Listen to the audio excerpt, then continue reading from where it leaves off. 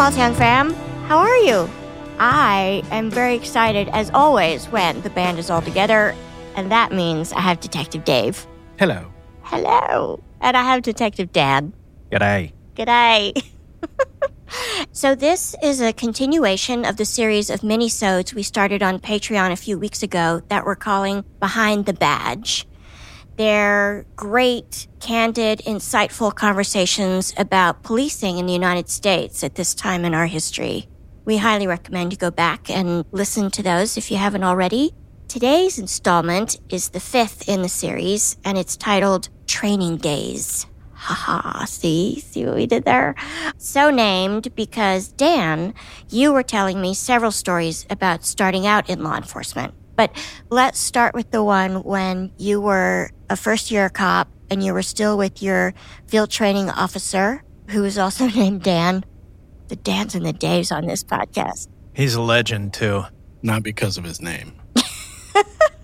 I will never tire of the sibling rivalry that we get little tidbits of on our podcast. I think you know what story I'm talking about. I'm just going to let you take it away. Yeah, and I think what prompted me, I think we were watching the news, and again, we talk about the current climate. Right, which, just in case someone is listening to this 2 years down the line, the current climate is, it's 2020, we're in the middle of the COVID-19 pandemic, as well as protests around the country against police brutality. So these are volatile times. Yeah, and I was trying to explain to you the importance of younger officers having really good FTOs. Field training officers. Yeah, and that you really are able to shape a young officer in that first 16 weeks of his or her career and teach him about what's important and how to emotionally survive this job. And I had 3 great FTOs. One was Dan, one was Mark, and another was Ro. I had Ro too.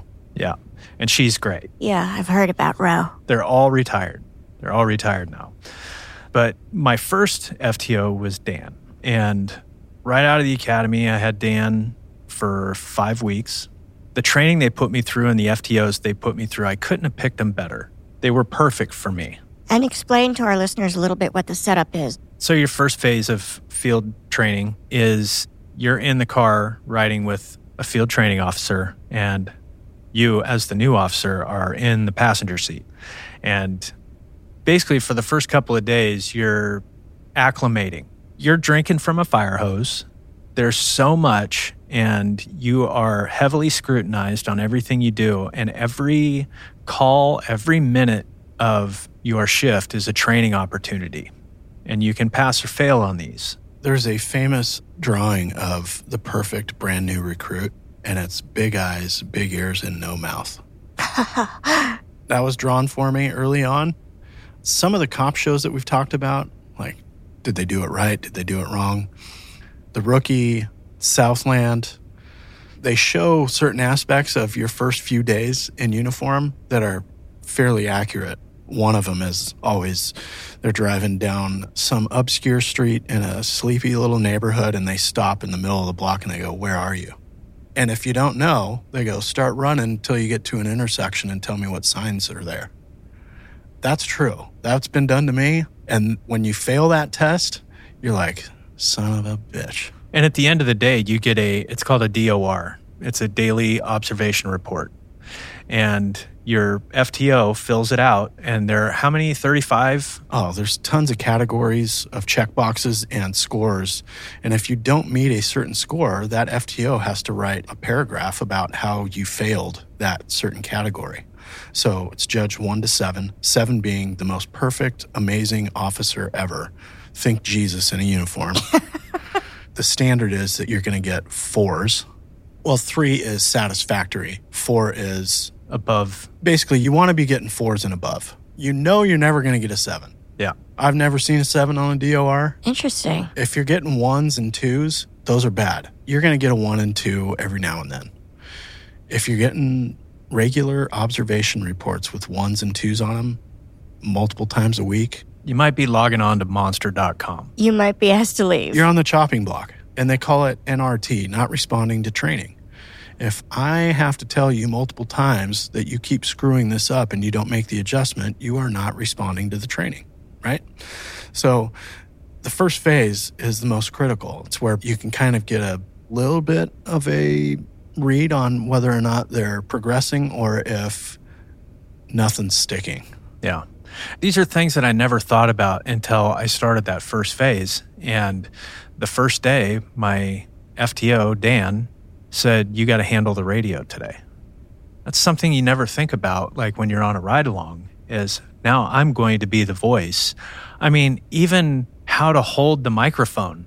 You know, I picked it up and I put my hand around this thing. He's like, no. If you were driving, how are you going to hold that microphone and drive at the same time? I'm like, good point. Had no idea. So everything, your dispositions, am I talking too much on the radio where I'm tying up the radio where another officer, if he's in a fight with somebody, if I'm still talking and giving a disposition, then I'm screwing up. You're depriving that officer who's in the fight the opportunity to say, hey, I'm in a fight, I need some backup. Yeah, so there are so many aspects to it, and knowing where you are and planning out traffic stops. Like, those are things that you're just not aware of until you're put in that situation. And say if I'm calling out a traffic stop, I'll be at Johnson Street and West 7th.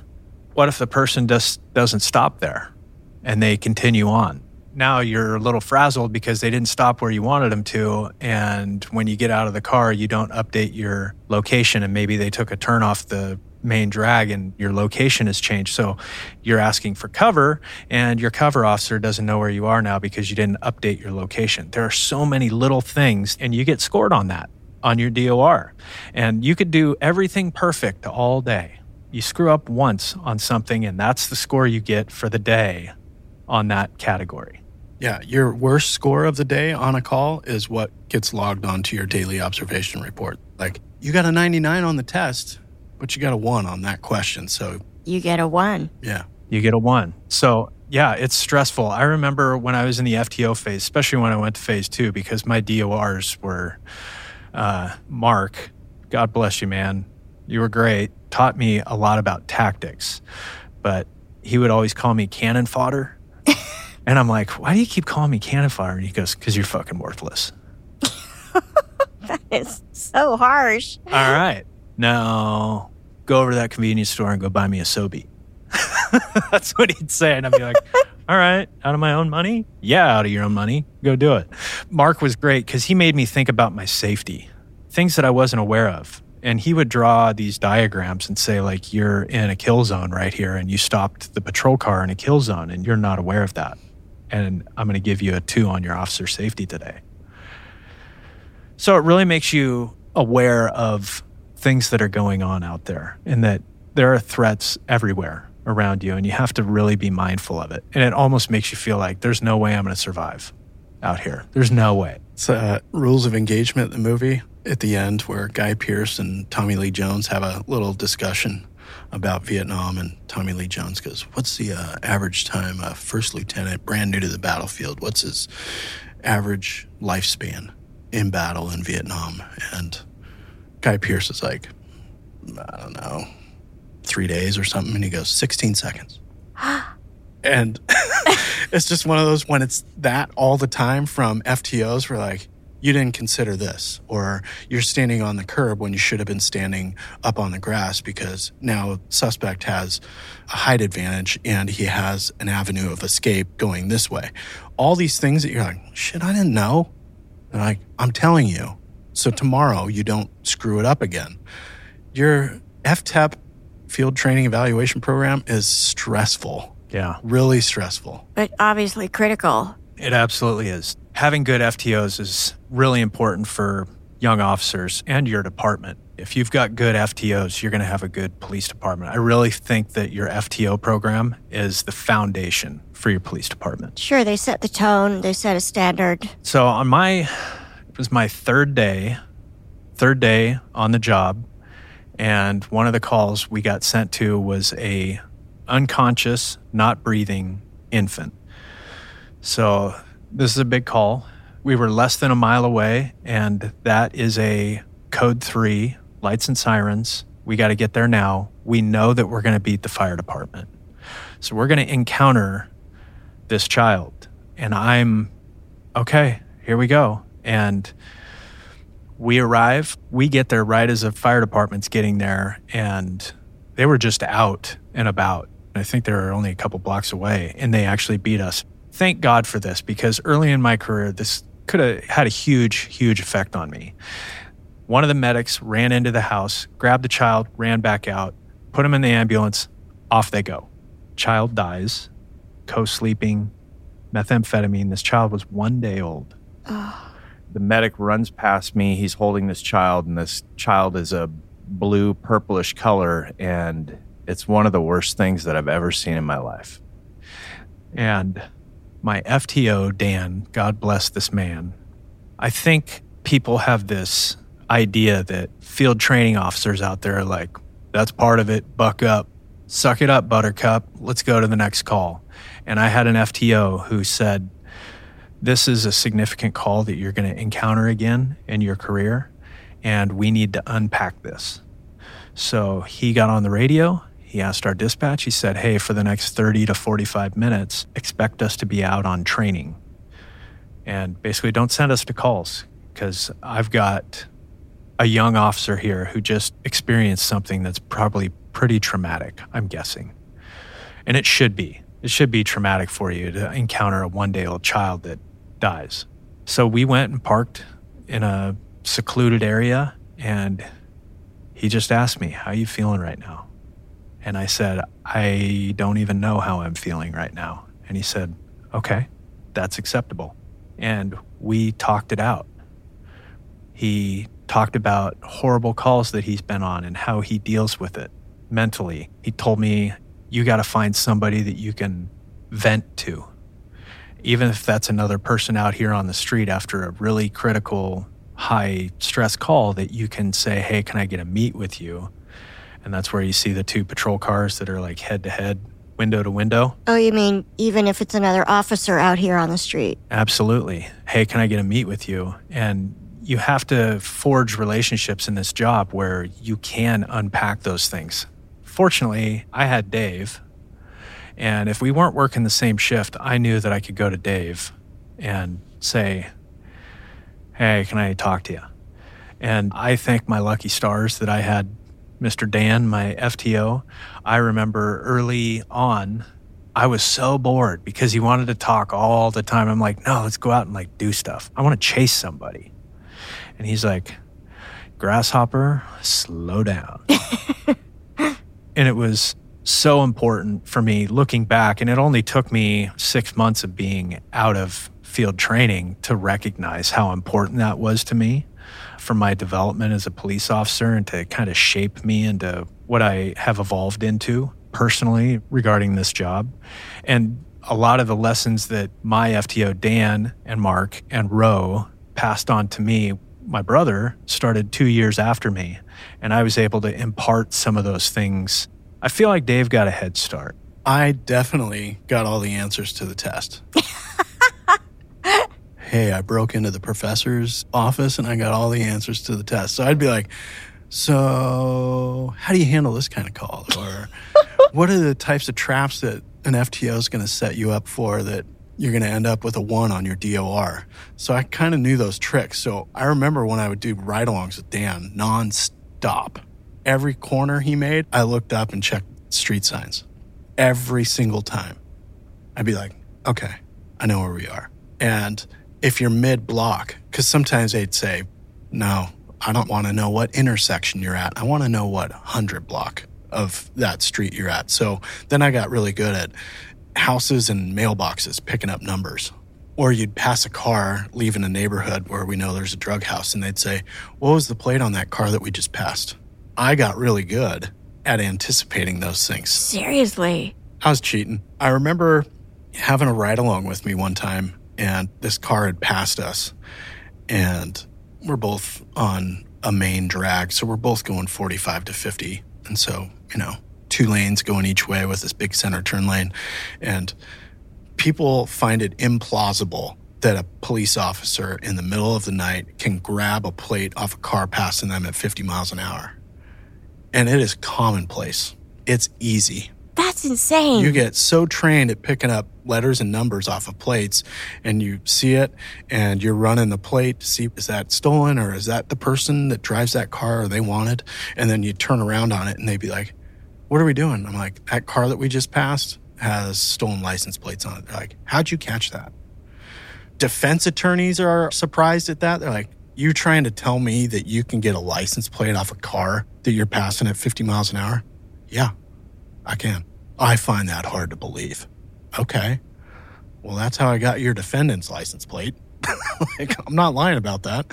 So you pick up these things, you're on the ride along, you're like, he's seeing things that I'm not seeing. 100%. And you are driving and still able to type on your little mini keyboard. The amount of multitasking that police officers do, it's indescribable. There are lots of instances, though, where you've got officers that aren't so good at multitasking when they're typing into their laptop that just run right into the back of a parked car. And that is a memo, and that's usually discipline. That's discipline, hitting curbs and blowing out tires because you're paying too much attention to the screen. So policy-wise, you are directed to only check the screen when absolutely safe to do so.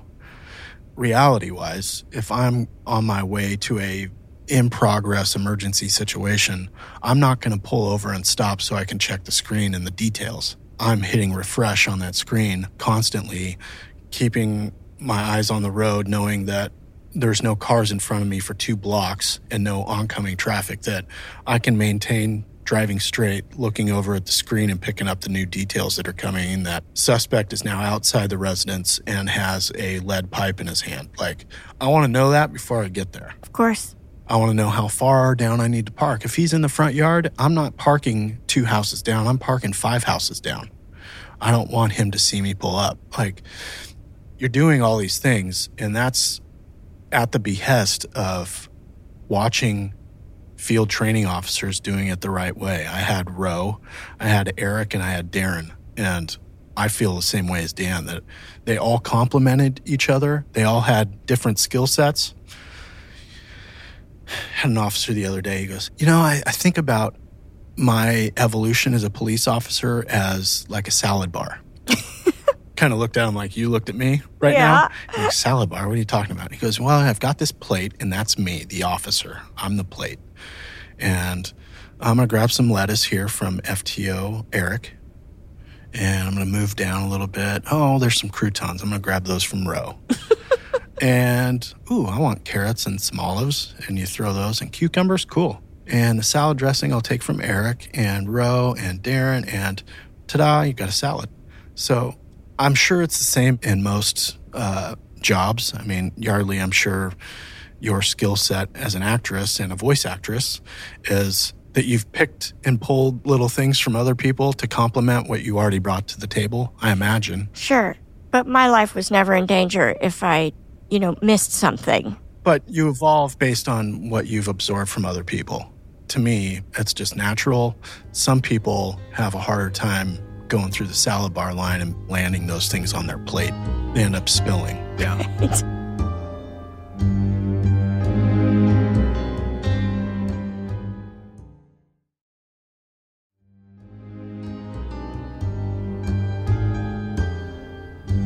I've talked about this on the podcast a million times, time, place, and circumstance.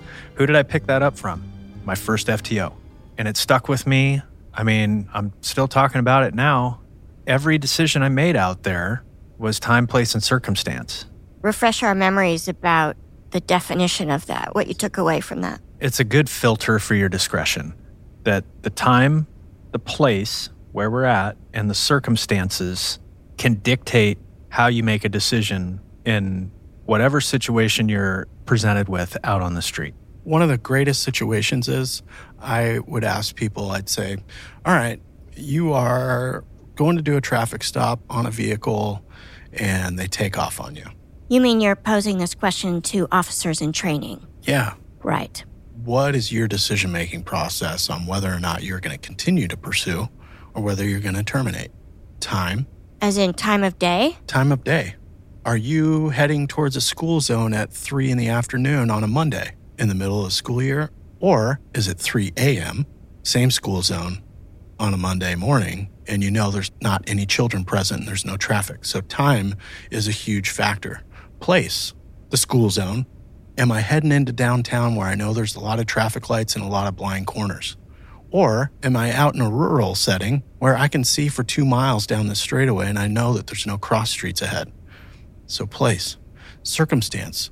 Am I chasing someone that stole a roast beef sandwich and jumped in a car and took off going 130 miles an hour down the main street? Or am I chasing somebody who just killed their parents?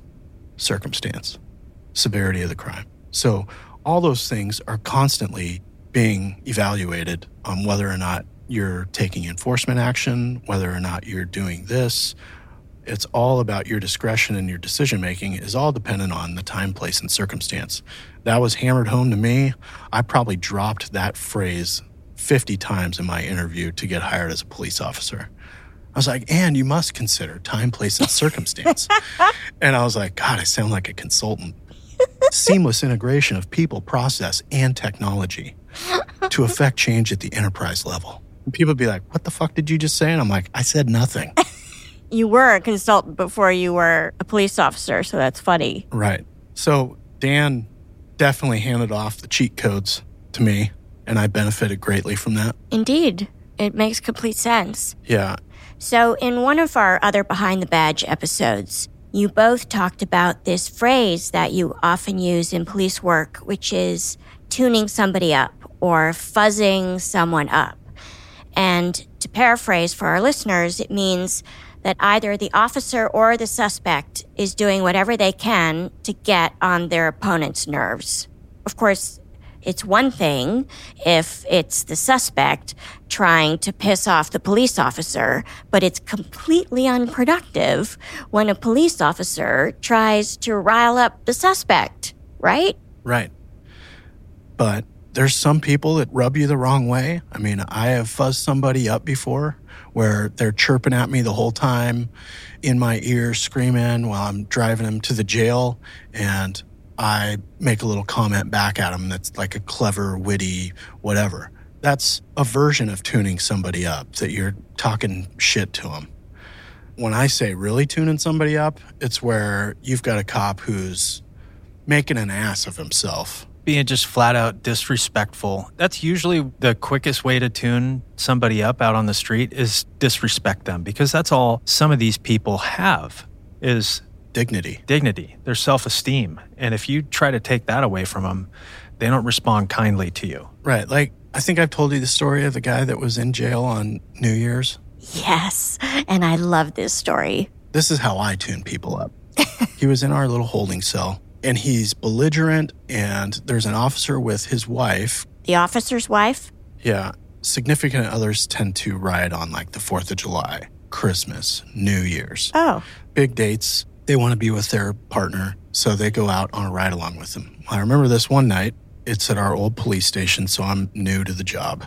And we've got a guy in a holding cell. He had gotten in a fight at a bar and was spitting on people and throwing punches and just being an ass, drunk. And this officer is standing there doing booking paperwork while this suspect is in a holding cell. And the officer has his wife right there, and the guy starts in on the officer's wife. And he's being really crude about sexual type stuff and what he wants to do to her. The suspect is trying to tune up the officer and the wife. And I walked in there just going, what's the racket? And the guy turns to me. Now I've got his attention. And he starts saying, I'm from the streets. I'm from the streets, you bitch. I'm from the streets. Like screaming. And I'm like, calm down, man. What's up? I told you I'm from the fucking streets. And I look at his shirt, and it's got Big Bird on it. And I remember saying, you're from the streets? And he's like, damn right, bitch. And I go, can you tell me how to get to Sesame Street? And he went sideways. I was tuning him up. Not professional, but I was kind of like, here's an opportunity to insert this little jingle into your life. I tuned him up. Should not have. But in fairness, he started it in a big, big way. My impression of when you say a cop is tuning somebody up on a traffic stop or whatever the situation is, they're the ones who start it. Yeah. Right? They're not responding to something. That person hasn't been yet belligerent or tried to spit at them in any way or anything like that. It's the cop.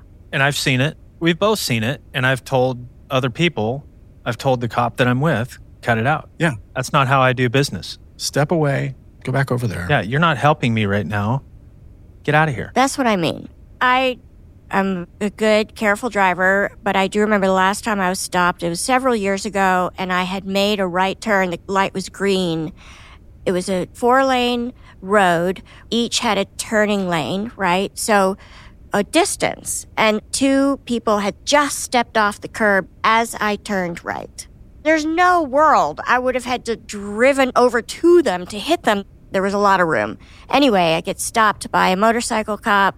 I didn't actually even know what I'd done until he said, "You were endangering a pedestrian." I was like, okay. But when he gets to my window, he says, "Do you do that a lot?" I said, "I'm sorry, I don't know what you're talking about." And he goes, "You endangered a pedestrian. They stepped off the curb." And I said, "I'm sorry, I didn't realize it." And he goes, "Is that how you always drive?" I mean, again, like, dude. It's condescending. Just fucking write me the ticket then. I'm sorry, oi. That's the stuff that I, as a watch commander, get a call from a citizen who says, "Your officer didn't abuse me, didn't do this, but I was really put off by their lack of professional conduct." That type of situation where the officer walks up and goes, "What's your problem?" Right. Not, "Hi, I'm Officer Dave with blah, blah, blah police department. The reason I pulled you over is because of blah, blah, blah. Can I get your license, registration, and proof of insurance?" That is a professional interaction. Exactly. Attitude from the start. I don't understand that.